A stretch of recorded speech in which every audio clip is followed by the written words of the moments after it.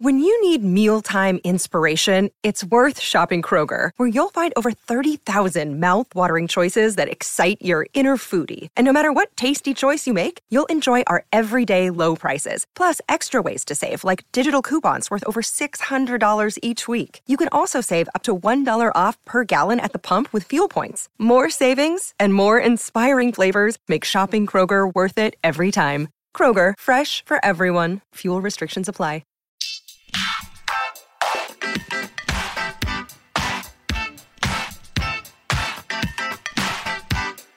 Hello to everyone in the room here at the Karlovy Vary International Film Festival in the Czech Republic, and also to those listening in around the world via a podcast app.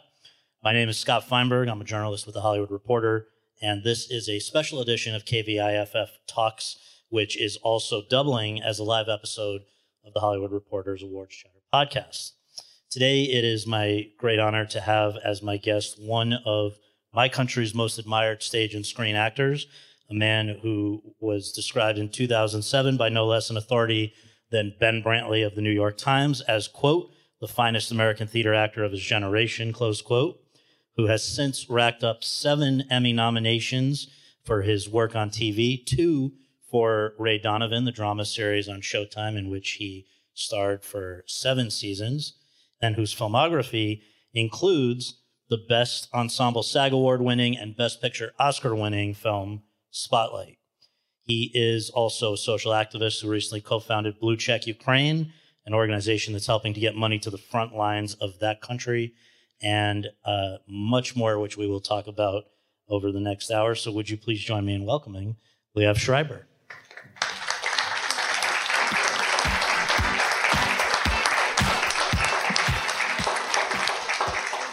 Thank you.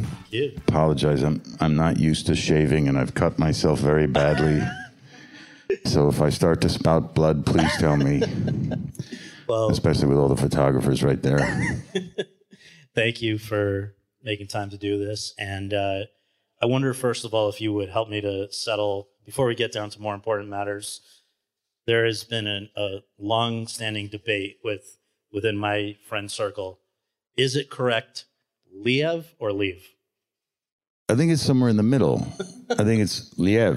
Liev. Okay. Oh, yeah, I think so. Okay. I think that's how Ukrainians say it. Well, this may relate to the next question, which is how we usually begin with this. Can you just share, if folks do not know, where were you born and raised, and what did your folks do for a living? I was born in San Francisco, California. My father was a carpenter and my mother is a painter, and they moved. My father was also an actor. They moved very quickly up to a Doukhobor community in northwestern Canada, which is something that you did back in the 60s. And then they promptly split up, and my mother took me to New York when I was, I think, 3 years old, and that's pretty much, I mean, my memories don't really start until I was about 24, so. But you're not really joking. That's not too much of an exaggeration, right? Like, what is that about? Because you have said that most of your childhood is a bit of a blur. I don't think that's just a coincidence. It was kind of a little all over the place, wasn't it? No, my childhood was all over the place. I fortunately do have an authentic memory problem, and so I don't really remember most of it. Yeah. I know. When my grandfather died, I actually went to a psychiatrist and a clinical psychologist to have my head examined, as it were, and they said that there was nothing wrong with me. It's other than I had the normal hyperactive disorders of somebody like me, and. But that they assumed it was some trauma or something, but they don't know why my memory is the way it is. So your grandfather, who you mentioned, this is your mother's father, sounds like, from everything I've read and even things you said yesterday at the press conference here, really had a profound impact on you, in a sense, almost raised you. Can you talk about what it was about that relationship that was so special? Well, there were no men in my life. I was growing up with a single mother, and my mother was a taxi driver. And, back then it was illegal and my mother also was a very progressive person and didn't believe in school. So she would take me around in the taxi in the passenger seat, which was illegal. So I had to hide under the thing. And it was it was a strange, growing up in the Lower East Side at that time, she was into squats. So these were buildings that had no electricity, no hot water, and, we used candles. And it was my grandfather, he actually had a real house with heat and an oven and food. And I think I loved going there. And I think on top of that, he taught me about man things, like what it is to be a man, or at least what he thought it was to be a man. Right. There was a moment, I believe, when you were in sixth grade, when it first maybe occurred to you in a serious way that you might go down a path like the one you've gone down. What happened when you were in sixth grade that kind of exposed you to acting, I guess, for the first time? Oh, you mean being in the band or the first time I did a play? Well, I think it started with the band, right? Yeah, I played bass clarinet. My mother wanted me to be a musician, and she made me play piano and violin, which I hated. And I found the bass clarinet, and for some reason I liked that. So I played the bass clarinet, and we played the Mendelssohn March at a production of Midsummer Night's Dream. And I was watching these, 13-year-olds doing Shakespeare, and I thought they were terrible. And I thought that there was an opening for someone who could do it better, maybe.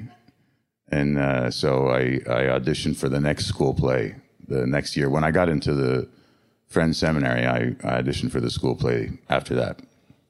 And were you was it something that you just felt right doing from the beginning? Or obviously it was cultivated over a lot of years after that. And we'll talk about, your time at Hampshire College and Amherst and Yale School of Drama. But were people giving you feedback as early as high school that you've got something good here? No, for all of her craziness, my mother really, really was very into classical things, especially literature and music. And so there was always a lot of classical music in the house, and there was always literature and Shakespeare. I was reading Shakespeare with her as soon as I could read. I had a pretty high reading level, and we would read it out loud, and it was just something strange that she did. So it's pretty uncommon for an American child to have that level of fluency with Shakespeare, so that they were very surprised that I knew the plays already. I knew most of the monologues from that particular play. So I had a sense of the music and the rhythm of the text. But, I was also picking the right text. It's the great thing about actors is they're endowed by the people who write for them. So, you play Hamlet, everyone thinks you're smart. So I had picked good playwrights. Well, so you go off to Hampshire College. What was if somebody had asked you midway through there, what are you going to do with the rest of your life? Were you already set on this being a career as well? No, I was studying animal behavior. Really? And I was working on a senior thesis about why dogs bark. And it was incredibly fun. I spent hours with Hampshire had an incredible collection of dogs. And I would go down in various outfits and record their barks and see if they would bark at different frequencies. The teacher there was one of the preeminent experts on UPD and UCD dogs, which are working dogs, shepherding dogs, conducting dogs, border collies, and protecting dogs like Anatolis and Maremas and Poolies. I didn't think acting was a really intelligent career, and my mother didn't have any money, and it seemed like if anyone was going to make any money in this family, it wasn't going to be through acting. But I guess something must have happened along your time there, because not just everybody gets into the Yale School of Drama. In fact, it's 15 kids a year or something like 14. that? 14? Yeah. That's a big deal. On what basis do you think you were accepted? Well, the dog paper wasn't very good. And I applied. I had a writing teacher, and I wanted to apply as a playwright, and I wanted to apply as an actor. And he said, apply as an actor, and you'll get in. So I did, and I was actually first I got into I did a year program at the Royal Academy in London, and then I came back and I applied for the master's program at Yale, and I did that, and I got in. So yeah, being there, I know you just get. It's a barrage of productions that you're part of, dozens over those, 3 years, I guess. But were you always at that time thinking, in the future, I'm going to work exclusively on the stage? Or because I don't think they do or did screen acting training, did they? No, not at all. It was all classical training. But the assumption is that if you can do that, you can do anything else. Mm-hmm. I also, to be honest with you, I thought it was all kind of a joke. Like this was this was a window of opportunity for me in my young life to study theater. I wasn't going to do that for a living. It wasn't. It was just really, really fun. It was something that I was obsessed with and passionate about. But I was prepared to be a copywriter when I got out of school, and actually, I was for the first couple of years. So, and I saw you also worked. Was it masonry or something? Yeah, I was a stonemason. Yeah. So it could have gone in a very, very different It was worse. direction. I wasn't a stonemason. I was a mason's assistant. Okay. Just the guy who mixes the cement. So on a more serious note, I guess you graduated from Yale in 92, and I think within a year is when you lost your grandfather. And it seems like that really threw you for a bit of a loop and may have affected the way you move forward. Is that fair to say? Yeah, it was the beginning of my memory crises. Like it was when he died, I was very close to him, and he never talked about the past. He never talked about where he was from. He never spoke Ukrainian. He never spoke Polish. He never spoke Yiddish. He never talked about anything. He hated Germans until, of course, my brother married a German, and then he loved Germans. But he was very, very quiet about his past. And when he died, I was already having memory issues. And I thought, well, shit, if I forget this person who I know nothing about, it's going to be really horrible. And it was sort of the beginning of creative writing.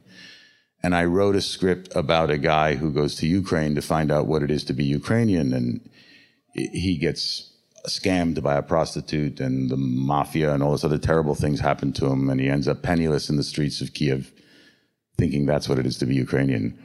And it was a very dark movie. And while I was working on that, I was reading fiction for Bill Buford at the New Yorker, and I read a short story called The Very Rigid Search by this kid, 19-year-old kid named Jonathan Safran Foer. And I asked Bill if I could meet this writer because I wanted to adapt that short story instead of what I was doing. Because I felt what Jonathan had done about Ukraine was more informed and filled with compassion and humor. Extraordinary that a 19-year-old man could write that articulately about love and family, which was what I was trying to do. I just wasn't a skillful enough writer. And so I met Jonathan, and he's 19, and he comes up with a Duane Reade shopping bag with the 400-page manuscript in it. And he says, it's not a short story. And I go, oh, no? And he goes, thump. And it was the manuscript. Right. And he gave it to me, and I read it, and I said, I just want to do a short story. And he said, well, you have to do it all. And I said, I can't do it all. I'm not good enough to do it all. And he said, okay, well, you can have it. And 2 weeks later, it was on the cover of the New York Times book review.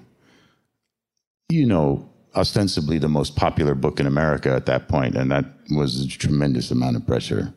And we'll come back to how that became your directorial debut, Everything is Illuminated. But first, I guess, going out into the real world as a professional actor now, it seems like you were working pretty quickly at a high level on the stage. Within a year, Hamlet at the Public, playing Hamlet. I mean, this is not something that everybody gets to do.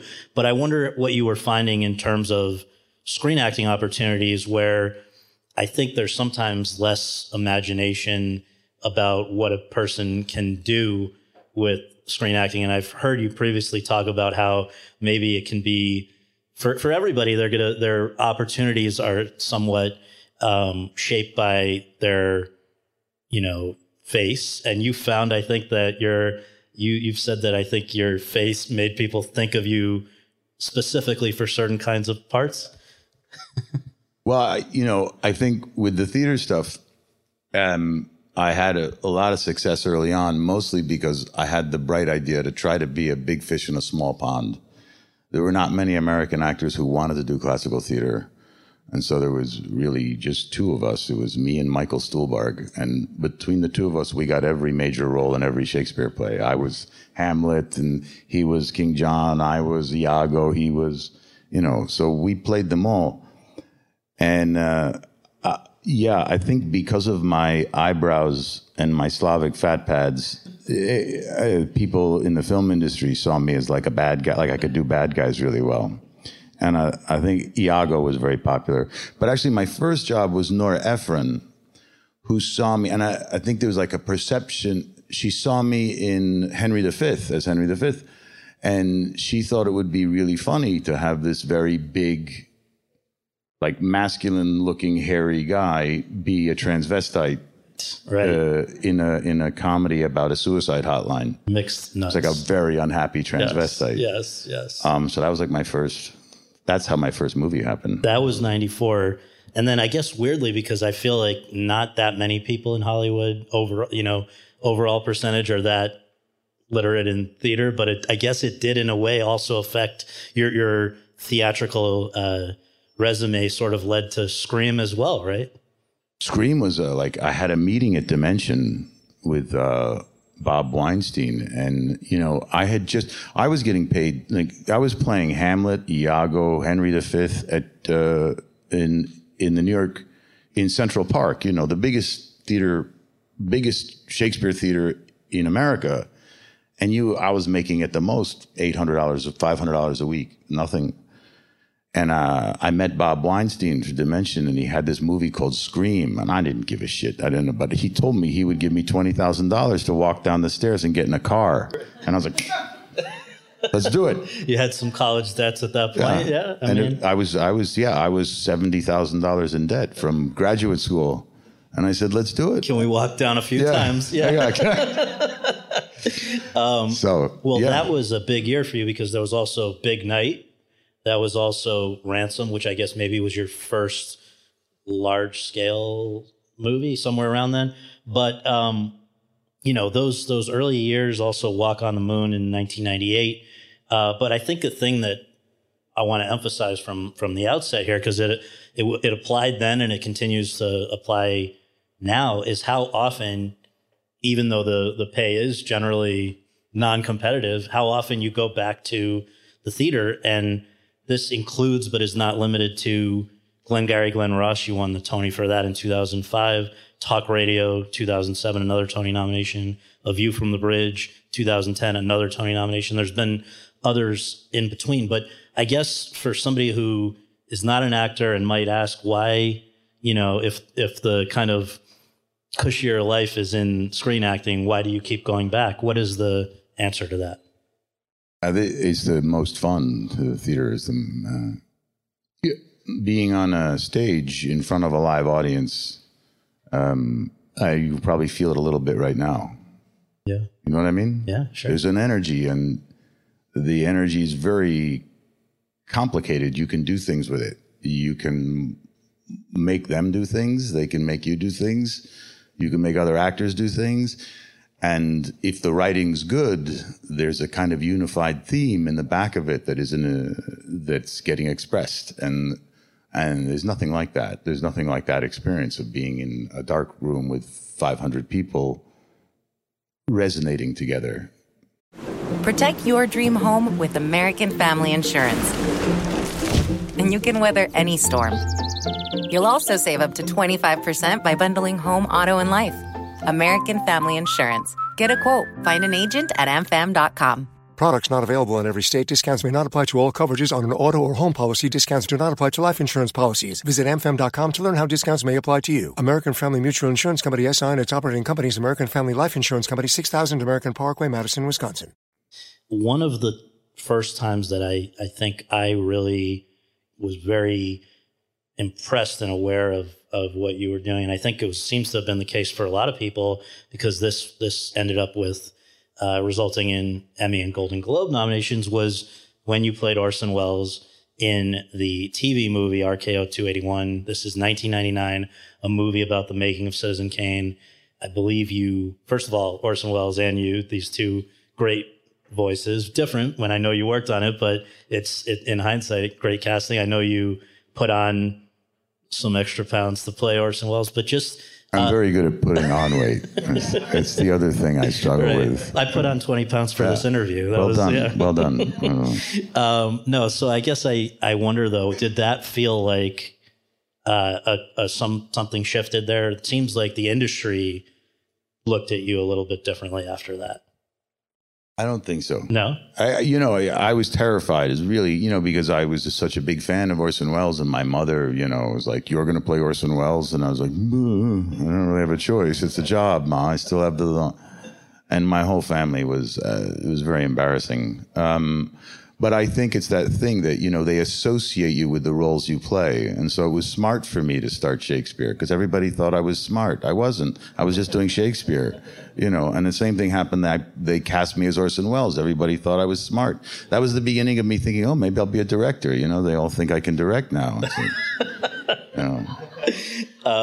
It's true. That's how it is. It's like after I made that movie, everybody was like, you should direct. I'm like, really? I just played a director. Is that all it takes? Reverse method. So Kate and Leopold, I think, was your first time with Hugh, right? Hugh was amazing. Yeah. And my first time getting to hang out with Hugh. That's 2001. Then there were, I guess, a string of these really kind of large-scale, star-driven, big projects, sort of within a short period of time. Manchurian Candidate remake with... That's all from hanging out with Hugh. Everything, all of that happened from hanging out with Hugh Jackman. Tell me how you mean, because I was going to say Manchurian Candidate, The Omen Manchurian Candidate's 04, The Omen's 06, and then X-Men with Hugh, X-Men Origins, Wolverine is 2008. So just this idea of how did Hugh lead to that? Well, because Hugh was like this beautiful guy, who's like working out all the time and disciplined and meditating and never drinking too much and super kind and super generous and just an amazing person. And I was like, it can't be real, because he's an actor, actors are a mess. And it was real. And he started to ask me why I didn't work out. And I was like, well, I don't work out, really. And, the very cynical kind of side of me was like, because I generally think that actors work out because they can't act. And he said, why would you throw away that tool? Because your body's a tool. And I'm someone who trained early on in my life as a dancer, so I believe in that. And I do believe that my body's a tool. I just never thought it needed to be muscular. And it was painful making it muscular. And he said, come work out with me. And I said, okay. And we started to work out. And as soon as I started to have that physique, all of these jobs came. Like suddenly I was the macho guy. It was like, no, I just have muscles now. It was like, I played Orson. I was a director. Right. I had muscles. I could be a superhero. So it was, and it was great because those jobs are very lucrative. I bet. Yeah. I bet. Now, it was in the midst of that same run of movies that I mentioned that a couple things happened. One, I believe that's when you first met and actually worked with Naomi Watts, right? That was I guess the Painted Veil was the first time you guys... We didn't meet on the Painted Veil. We met at the Met Ball. Okay. I was, Elijah Wood and I went to the Met Ball to try and promote Everything is Illuminated. Okay. And she was there, and we have friends in common, and they had been trying to set us up for a long time, but I thought that she was much too pretty and famous for me, so I was nervous to talk to her. And she came up after the dinner and she asked me if I wanted to go dancing. And I was like, oh, yeah. And that was, we sort of were, together after that. And The Painted Veil is a nice movie. Painted Veil was like her getting me a job. She was like, I want to bring my new boyfriend on my movie. And I was like, yep. She wants to bring her new boyfriend. Works for you. And they gave me a part. Yeah. So I was like, okay. Well, the other thing, as you just brought up with Elijah Wood, is Everything is Illuminated came together. That was in 2005, your directorial debut, interestingly enough, shot in the Czech Republic, right? And I believe screened for the first time, maybe not even in a finished version, at this festival. Talk about, we know why you were, we know this from what you said earlier about what drew you to the story, but directing for the first time, what was your experience like? It was terrible. I was terrified, and I really overestimated my abilities, and which is something that I normally do, and it's something that I like to do. It's something I like to. I was talking to Brett Morgan about David Bowie, who obviously he worked with and who I had the great good fortune to spend some time with. And the one thing that I always loved about David Bowie is that he was always reinventing the wheel. He was always doing something different and new. And the minute he got to a place of success or one plateau, he would completely change everything and do something else. And that's how we got most of that extraordinary music and that extraordinary life. And so for me, it was always like, well, why wouldn't you be able to do that? Why can't you write? Why can't you direct? Why can't you produce? Why can't you? What's so hard? What's the mystery? Do it. Fail, learn. That's always been my motto. It's like the things that I did badly were the most important things to me because of the things that I learned the most from. But to do something badly in front of a lot of people can be very painful. And that's also a great lesson, too, because that's a lesson in ego, which is an important lesson for any actor or any person who exists in the public eye, because eventually it's going to go away. So you should probably work it out early on. So at first, I had some trouble with the studio, and they wanted the film to be PG instead of R. And I had written and designed the film to have all of these kind of interior. The dog has this sexual fantasy about Jonathan, and it's this consistent through line in the movie that had to get pulled out. It was pretty offensive, I guess. But everybody had these kind of interior sexual fantasies, and there was a lot of that in Jonathan's book that I really loved, and the structure of the thing was built on that, and it got yanked out. So I had to rebuild the film as something else because they thought it would be successful as a teaching tool for the Holocaust, which I didn't. But of course, over time, I came to see their point and the value of that. And it's just about growing as an artist and coming to understand things. And it's like now I see younger filmmakers and writers and actors say things like, oh, fuck that and fuck this. And, what if I want an 8-minute take? You're just boring the hell out of the audience. That's the only problem. And they're like, I don't care about the audience. Well, you will one day. One day you will. And I'm not going to say it, but you will. Well, and I guess, though, you did, inevitably, if you're going to direct a movie, no matter how it goes, you're going to learn some problem-solving skills. And I think when I think of that movie, the first thing that comes to mind just visually is the sunflowers. As far as and I read that the way you achieved that was not an easy undertaking. Can you explain? Yeah, we were driving all over Czech Republic to find sunflower fields, and the problem is sunflowers are seasonal, so there weren't any. But my brilliant DP, Matty Lebetique, and Mark, who is our artistic director, we found this field, and we said, well, why don't we try to grow our own field of sunflowers? And we pulled out a farmer's almanac, and we timed when we thought we would be ready to do that scene, and we planted sunflowers, and they grew, and they were perfect. And we showed up on the day, and it was one of those miracles. The guys had rigged a cable cam before I got there. And it was just like, 2 football fields full of these incredible sunflowers that, how they follow the sun as they follow the sun's trajectory and we just timed it out perfectly when they'd be facing anyways. No, it's beautiful, beautiful.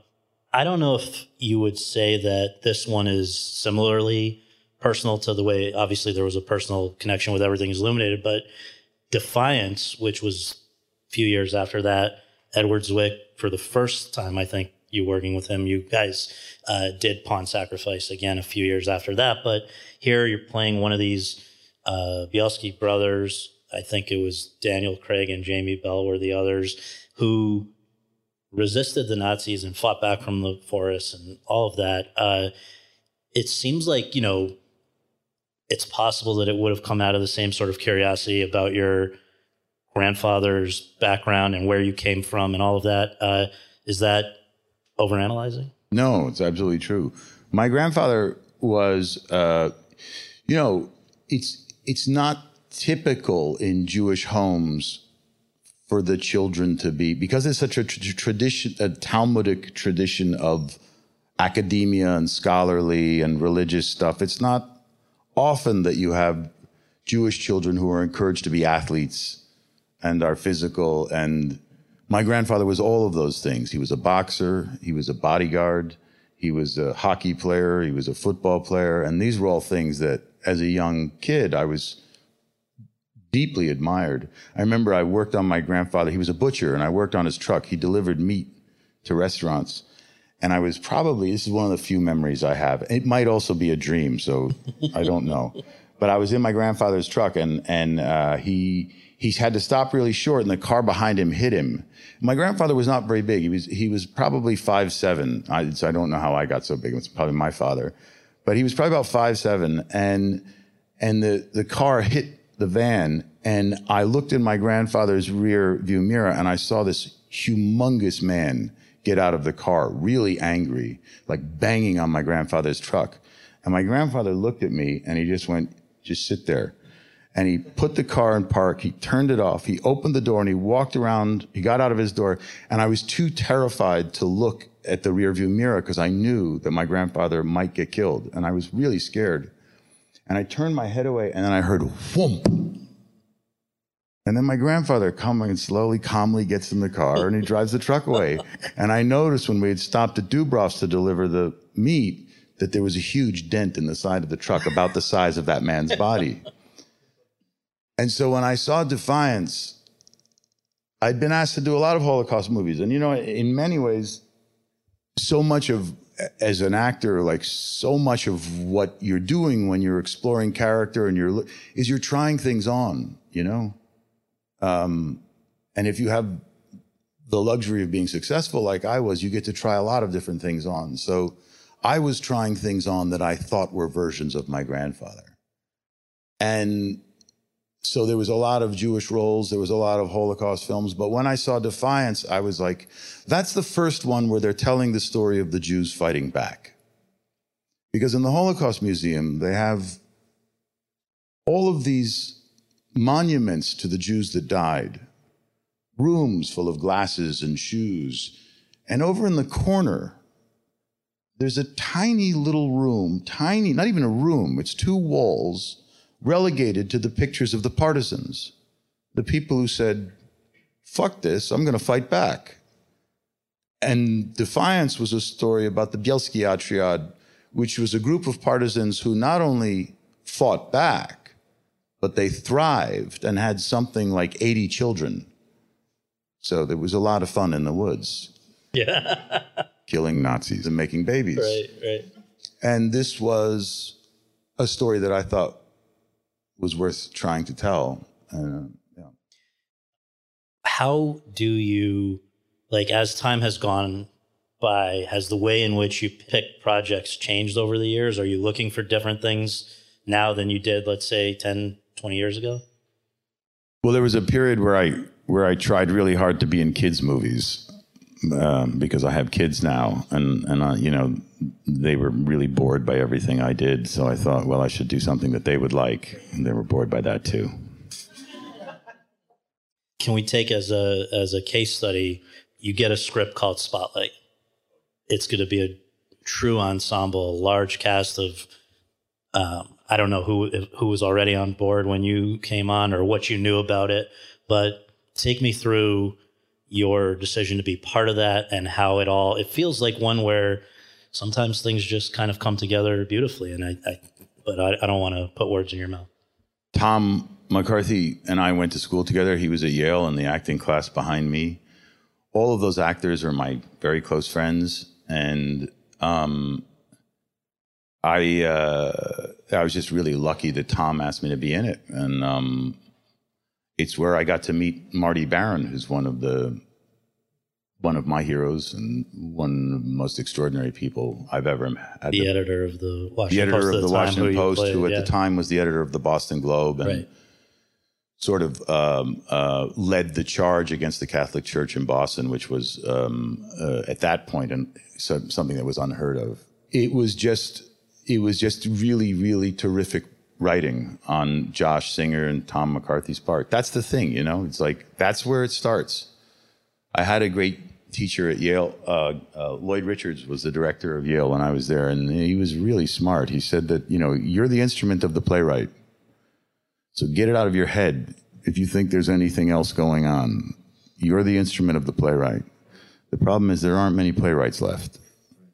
But when you find some of these great playwrights go on to screenwriting and you find the work that they do, and that work has some, you know, sometimes film have that connectivity that theater has, you know, like being in a room with a bunch of people. There's a very powerful sense of community, which was the thing that I always loved the most. But when you do something like that, comes off the screen because of what it is, you feel that again, and it's very rewarding. So that was released in 2015. Already, you for 2 years had been on TV as Ray Donovan, this Boston-bred Hollywood fixer on Showtime's drama series called Ray Donovan. And I wonder, I think it was really your first foray into series television. Was that something that you were seeking at the time? Basically what sold you on the idea? Because when you sign up for something like that, what are you're committing potentially 7 years at the outset? And I think in the beginning you sign for 5, okay, and then you renew if they, yeah. And for you, let's just know at the time you're based in New York. The show was going to shoot, if it went forward, in Los Angeles. It's a lot of stuff must have gone into whether to even pursue the pilot. Take me back to that moment about when you decided it was worth going for. The real story isn't very glamorous. That's all right. That's good. Naomi was much bigger star than me. Mm-hmm, mm-hmm. And we had 2 children, and we were flying all over the world with her to do these movies. And the kids were getting big enough that they needed to be in school, and they needed some consistency and to be living in one place. And so we talked about it, and she said that she wanted to live in LA because she had a nice house there, and she liked it there. It was more like Australia, and there's the beach and everything. And I'm not a big fan, but I thought, okay, I'll try to get a job in LA. Right. And I'll try to get a job that will last so that I can be in the same place all the time, so that when, you know, she works, my work is always there. So there's always someone at home. And I asked my agents, can I get a job in TV? And they were like, well, we'll try. And they found Ann Bitterman, and she had this script called Ray Donovan about a Southie fixer. Can we just note, at that point, I guess she was primarily known for Southland, right? Yeah, okay. Right, exactly. And I thought, when I met Ann, and I thought she was brilliant, and I thought it was a good idea. They let me help with the casting and the writing and things and directing. And I also thought it would be good for me to get practice working in front of a camera over and over and over and over again every day. I thought that would be a really interesting experience. And it was for a while. Yeah. Well, so just to put a couple markers on that run, because it ended up being 7 seasons plus the movie that just came out this year. I think she was gone after the first 2. And then I think in the 5th is when you guys relocated to New York. Did those changes, how did they affect your life? Well, Naomi wanted to go back to New York, and I had the show now in Los Angeles. So I told them that I had to leave the show because Naomi and the kids wanted to go back to New York, and they said that they would move the show. And I was like, that's not a good idea. You shouldn't do that. And they did. And I was very grateful to them. And, you know, obviously, because I didn't want to be, we had tried, you know, Naomi and I were sort of we had tried to do it where the kids and her would go to New York for a while and I'd be in LA by myself, and I didn't like it at all. So I didn't want to be away from the kids. So it was time to quit the show. And when I said that I had to go home, they said, well, we'll move to the show to New York. So they were like my family. There you go. Playing a character over that length of time, again, not something I think you'd ever really done before. If you hadn't done series TV, when would you have? What are the most rewarding and most challenging parts of that? Is it something that you find you had to work to keep interesting for yourself, to keep interesting for the audience, or was that not even a concern? All of those. I think the best thing about playing a character over that period of time is that you get to go deeper and deeper and deeper and deeper and deeper into the exploration of a character. And for me, it was this thing about reductive acting, like you don't need to do that much. And in fact, particularly when you're a lead, you kind of function as the eyes of the audience. You are the perspective of the audience. And learning how to manage that, because that was never the way I approached acting. I was always a character actor. So for me, it was always about being the object, being the antagonist or the reactive character, the character that made you reactive. I like comedy, you know, and I liked villainy. I liked all of those things. I liked fun roles. And I didn't think I liked playing leads, but it got interesting trying to figure out how to manage the audience's perspective and how you could do that. And over time, how you could get a character to a point where they would say 1 or 2 lines an episode. Well, this was the really interesting thing, is like, he's obviously a character of few words, sometimes as few as that.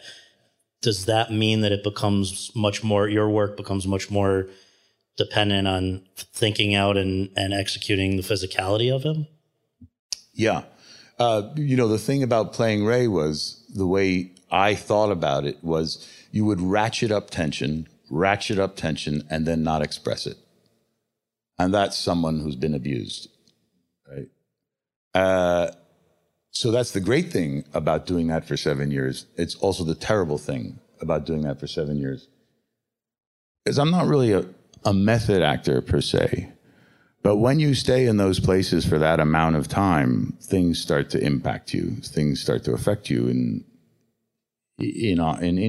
difficult ways. So it was definitely time to stop when I stopped.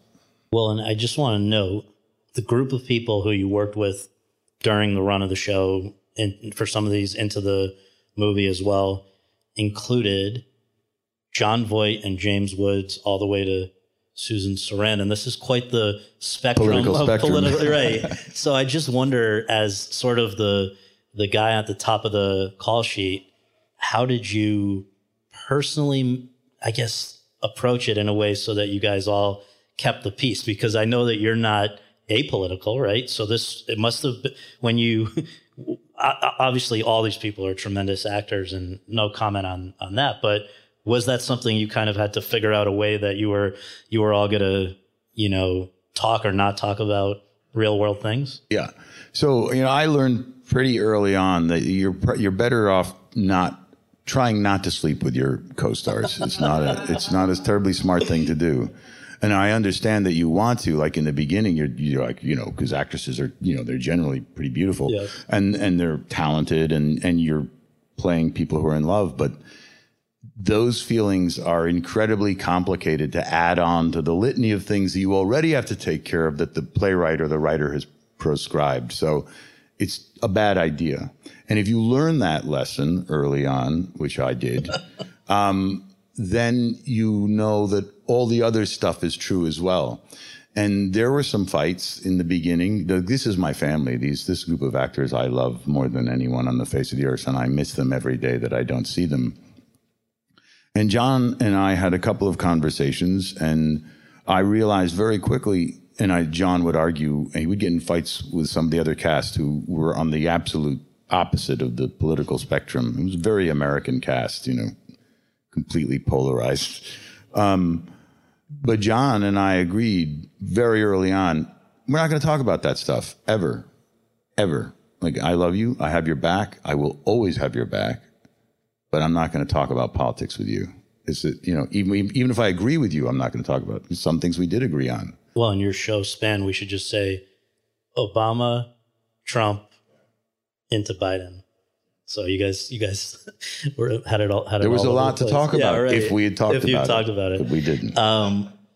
In February 2020, I guess a month before the world stopped, having finished your 7th season on a cliffhanger, there was some news that I know took by surprise a lot of the Donna fans, and I believe you as well, which was that was going to be it.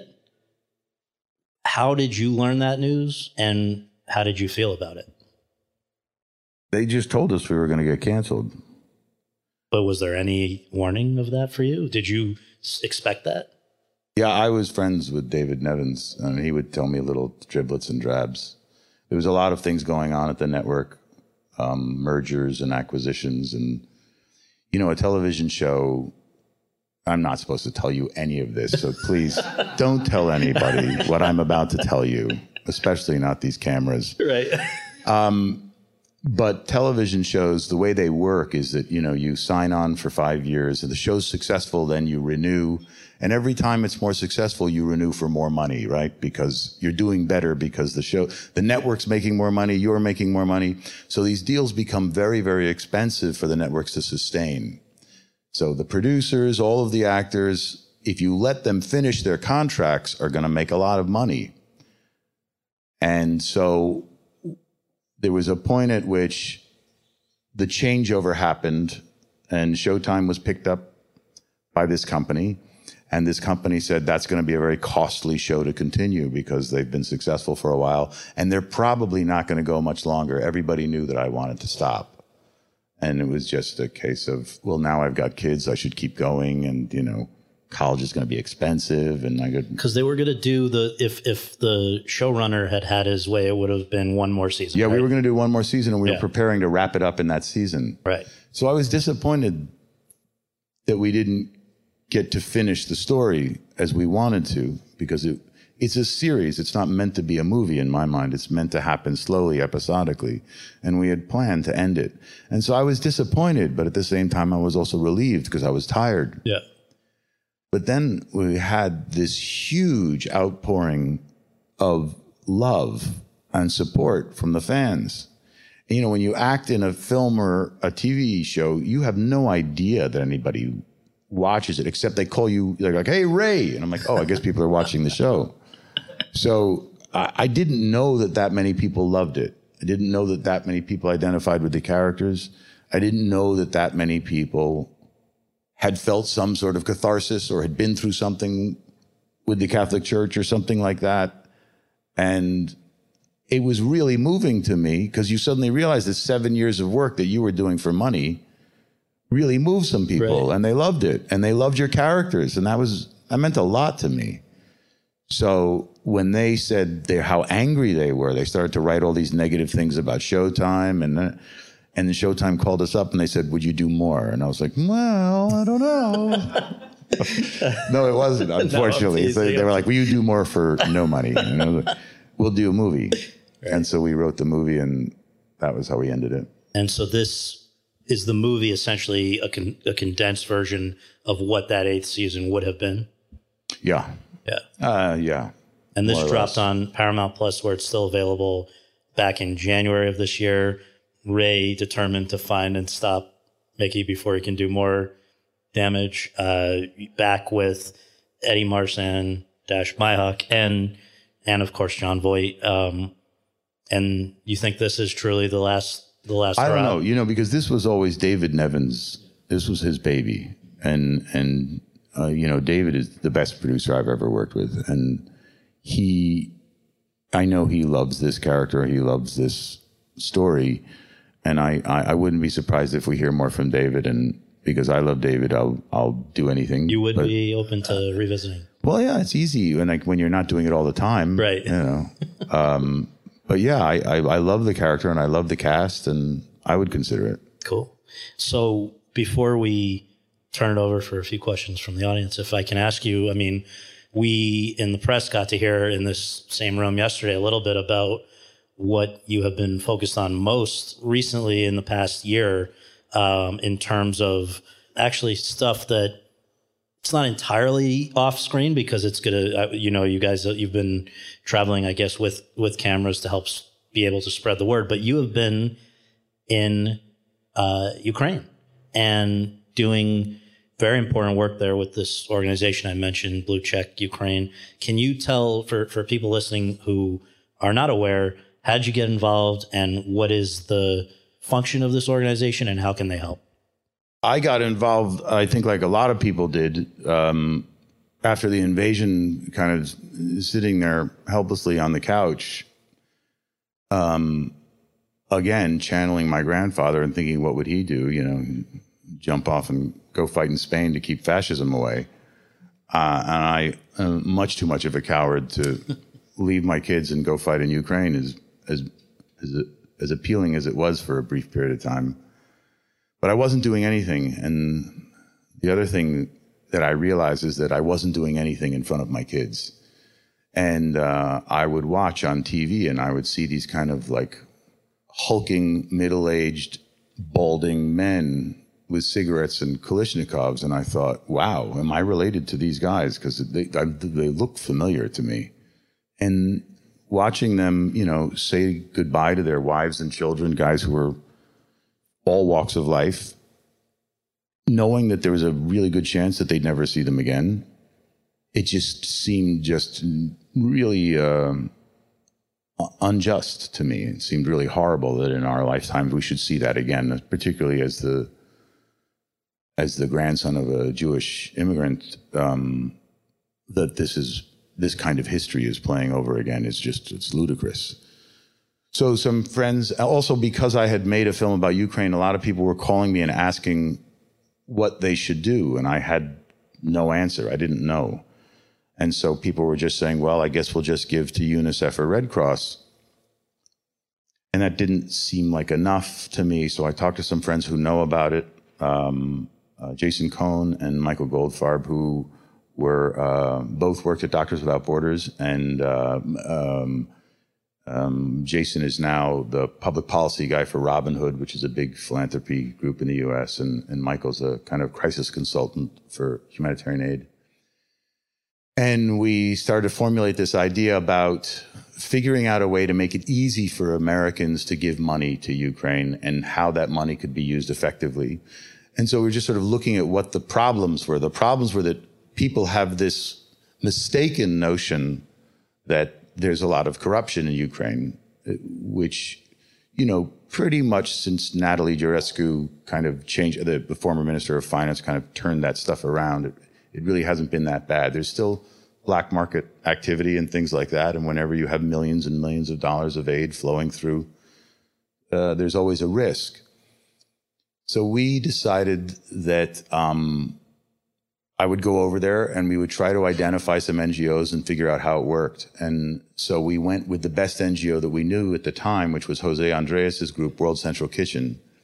And I spent 8 days cooking with them and sort of scoping the scene in Poland and what was happening with the refugees. And we realized very quickly that need was this sort of moving target. One day it'll be food, another day it'll be shelter, another day it'll be medical aid. I mean, people don't even think about all of the people who need insulin, for example, as something that you can't get anymore. And that's a huge crisis for a country that is suddenly, the pharmaceuticals are just not there. Not to mention what's happening to people who are being affected by the war. Children's services, mental health stuff, all of these things. So what we started to do is we started to find the NGOs, the people on the ground who are doing the work.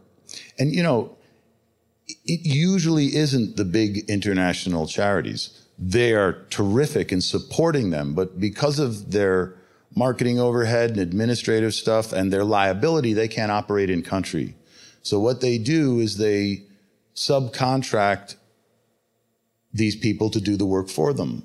So here's an example of a guy that I met, and sort of we learned how to do this, is that I think it was a series of steps, but an American charity, KidSave, had hired a guy named Pavlo Shula who had an orphanage. And they said, could you help us track down 117 of these KidSave orphans? And he had already been doing that because he's Ukrainian and he cares about kids because he has an orphanage. So he's already evacuating children. And he says, sure, I'll do that. Give me some resources. And they gave him a little bit of money. And in the time that they hired him, and by the time I met him, he was supposed to find 117 orphans. This guy and his wife and their crew of friends with some minivans and taxis had evacuated and rescued over 10,000 displaced women and children. And this guy's doing it because he's motivated, because he's Ukrainian, because it's his home, and he sees the potential for these children to get killed and for these children to not have homes. So he's activated. And that was a lesson that we learned very quickly, that nobody's going to do this better than the Ukrainians. They have local access, the intelligence, the resources, but more than anything, they're the most motivated people to help themselves. And as I think many of you know, they're incredibly resilient and courageous people. So they're doing a really good job. They just need our help and they need the resources. So we found NGOs that were doing different things, like Pablo and his wife were doing kids. And so we found a group that was willing to create 24/7 hotlines for trauma, like mental health trauma. We found a group that was doing cash for refugees, like just refugees walking up, giving them money. There's a group that was helping to place refugees. There's a group called the Liev Symphony that was an orchestra that obviously their touring schedule was over because the country was at war. And so they would continue to rehearse, but on their breaks, they took out the seats of the theater and they filled it with boxes of medical aid and supplies. And they became this incredible distribution hub. We're part of the instant solution, by the way, with a guy who deserves credit for it. Also, an American friend of mine, a guy named Andy. Wow, see, there's my memory. Okay. I'll remember later. No problem. So the only other thing that we realized we had to do was we had to find a way to verify them and to vet them. And Ropes and Gray came on, and a group called Integrity Risk International. Ropes and Gray is a huge law firm in America, a really great firm. They offered us their services completely pro bono. And so they verify every NGO that we pick, and all of those NGOs have to open their books to us, so the accounting is clear. You can see where your money goes. You know what's happening. This is why it's blue check. Like on Twitter, you're verified. That's why it's called blue check. Right. So we just thought that would be a really good way to do it. There was a philanthropy site called GiveWell that did the same thing for charities and rated them. And the higher the rating, you want to invest, put your money there. And we thought, money would come pouring in, and it didn't. It did. We had a couple of fundraisers, but what did work was the idea. And so there's all of these big corporate giving programs that are nervous about giving to state-run programs. And so by using our verification process, it was a way of feeling safe about making donations. So we're on a list with people like Uber who, they have that thing where $1 of your ride will go to. We're hoping that those things will start to play out and we'll be able to and your send bigger average checks. Joe who's listening, bluecheck.in it's bluecheck.in. Bluecheck.in is our website, which we just got going for Carlo Vivari. Nice. And bluecheck.in/donate. Well, if you just go to bluecheck.in, there's a donate button, but there's information about us. Oh, that's great. Great, important work that you're doing there. And thank you for this. And I guess if we can just close with maybe 3 audience questions. So if you have a question, we're going to get you a microphone. Please say your name and your question. And first question is there air conditioning? Yeah, I know. Not anywhere in the Czech Republic. Hi, Liev. Thanks for being here and great to meet you. I'm Noah McDonald, and I'm a costume designer and stills photographer from Bali, Indonesia, but based in Prague. And so my questions are, number one, do you enjoy the auditioning process? And do you have any favorite funny memories in an audition room or maybe early on in your career? And number two, what were your favorite locations to shoot at in all of your projects in the world? And will you have any new projects coming to Prague or the Czech Republic? I always loved auditioning. For me, it was like theater. Like, finally, there's somebody in the room. And I love the nerves. I was, one of the things I loved about acting was how scared I got. I loved it. Everybody hated it, but I loved it. It was something about the channeling of fear into something else, to a kind of possession, particularly with Shakespeare, that you would feel stage fright and you would I had this ritual where I would drink a toast to my grandfather before I went on, before every show. And it started out as wine. Over time, it became whiskey. And my grandfather told me a story about the reason that alcohol is called spirits is because in the old times, they believed that you got drunk because when you drank the alcohol, you were letting the spirits into your body. And then the spirits possessed you. And I love that story. So before I would go on, I would do my warm up. I put my costume on and I would toast my grandfather and I would drink the spirits and I would become possessed. And I'd become this like crazy person who could do things that Liev couldn't do. And that was how I always felt at auditions. I was a very confrontational person and aggressive and like, I don't give a shit if you like me or not. Like, that was my attitude. And that was, I think, successful for auditions, except with Brian De Palma. I got an audition for Brian De Palma, and I was very excited because he was a big, famous director. And I went down to his office on 1 Fifth Avenue, and he was there with a cigar. And he was looking at a book that he had, and he didn't look up once. And I said, "Hello, my name's Liev. And today I prepared something from you. It's a monologue performance." And he's like, I said, "Okay, so I'm just going to start." And I started the monologue, and he didn't look up once. Did not look up once. And I stopped the monologue, and I stood there, and I was like, am I actually going to hit Brian De Palma right now? Because I was thinking, I might go smack this guy in the head. I want to go see what's up. Yeah. I didn't, so I just went like that, and he didn't look up. Oh, my God. And I walked out of the office. And obviously I didn't get that role. Right. But 4 years later, Brian De Palma and I were on a jury together in Cognac, France. And that was a funny dinner.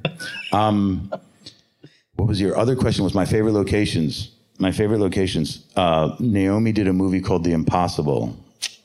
She was extraordinary. Yeah. And we shot that in Phuket in Thailand. And I got to meet all these incredible Thai people who had been through the tsunami, and they were just such amazing people. And I had my kids with me, and my kids were 2 and 3, which is like a very special time. And there was surf there, and I didn't have to work.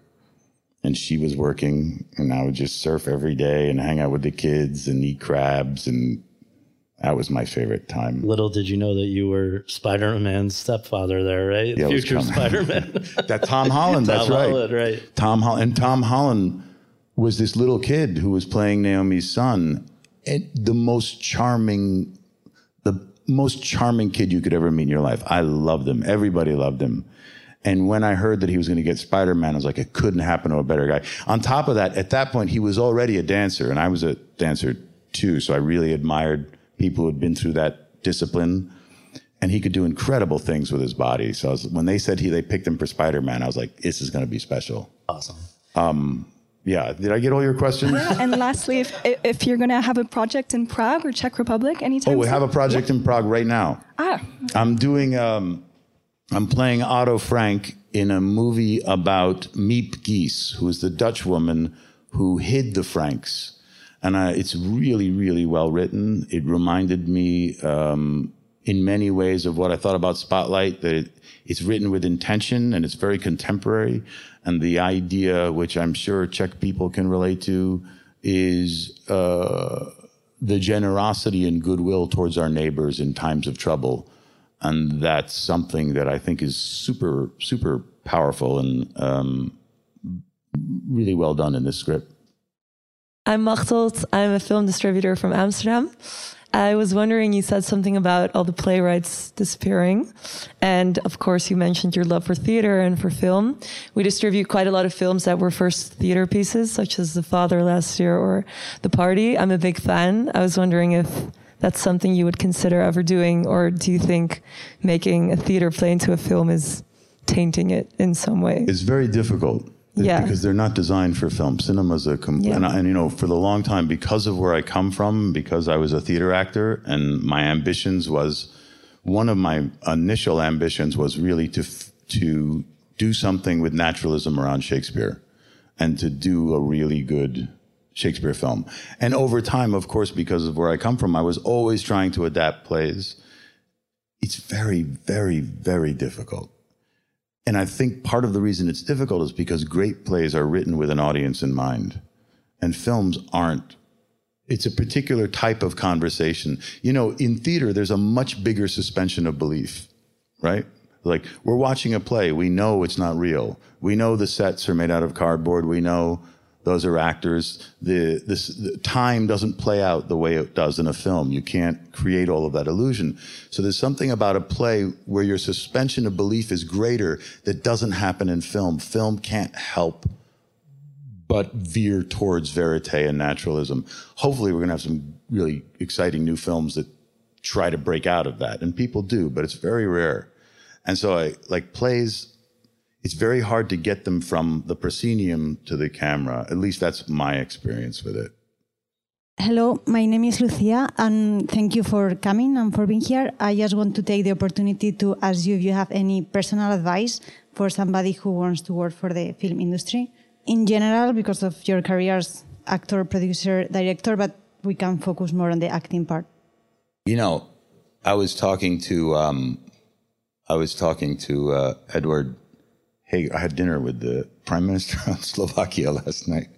It was really interesting and really, I think he's a really interesting guy. But we were talking about public speaking and the key to public speaking. And this sounds like a cliche, but it generally proves true, which is be yourself, be confident and relax, and don't oversell. You know, know yourself. You know. And I think that process of making mistakes and reaching for things that might not be right or is all great, and feel confident in it. But know where you're comfortable and know what your strengths are, and play to those. Hello, Mr. Schreiber. I would like to ask about the movie called Movie 43. Oh, dear. It's one of the most craziest movies I ever saw, and I wanted to ask what came up to your mind when you first read the script for the movie. I didn't read the script. Nobody did. This is a friend of mine, Charlie Wessler, who I used to have a house in upstate New York, and we used to hang out together, and we go fishing and swimming, and he's just the funniest guy in the world. And we'd always had fun with him, and Naomi and I hung out with him all the time. And he put this film together, and he just asked all of his friends to do it. And he said there was no script. And so we could see our script, and my script was just bizarre, and I thought it would be fun. And I just always loved the opportunities to work with Naomi. And I read Hugh's. Hugh was doing something where he had testicles on his chin. And I was like, why would Hugh do that? And I thought, well, it must be really great. And I think that's what all the other actors thought. Yeah. Well, so come back to your best advice. Read the script, right? Yeah, read the script. Make sure you read the script. Well, thank you all for coming. Thank you so much, Liev Schreiber. Great to have you. Really appreciate it.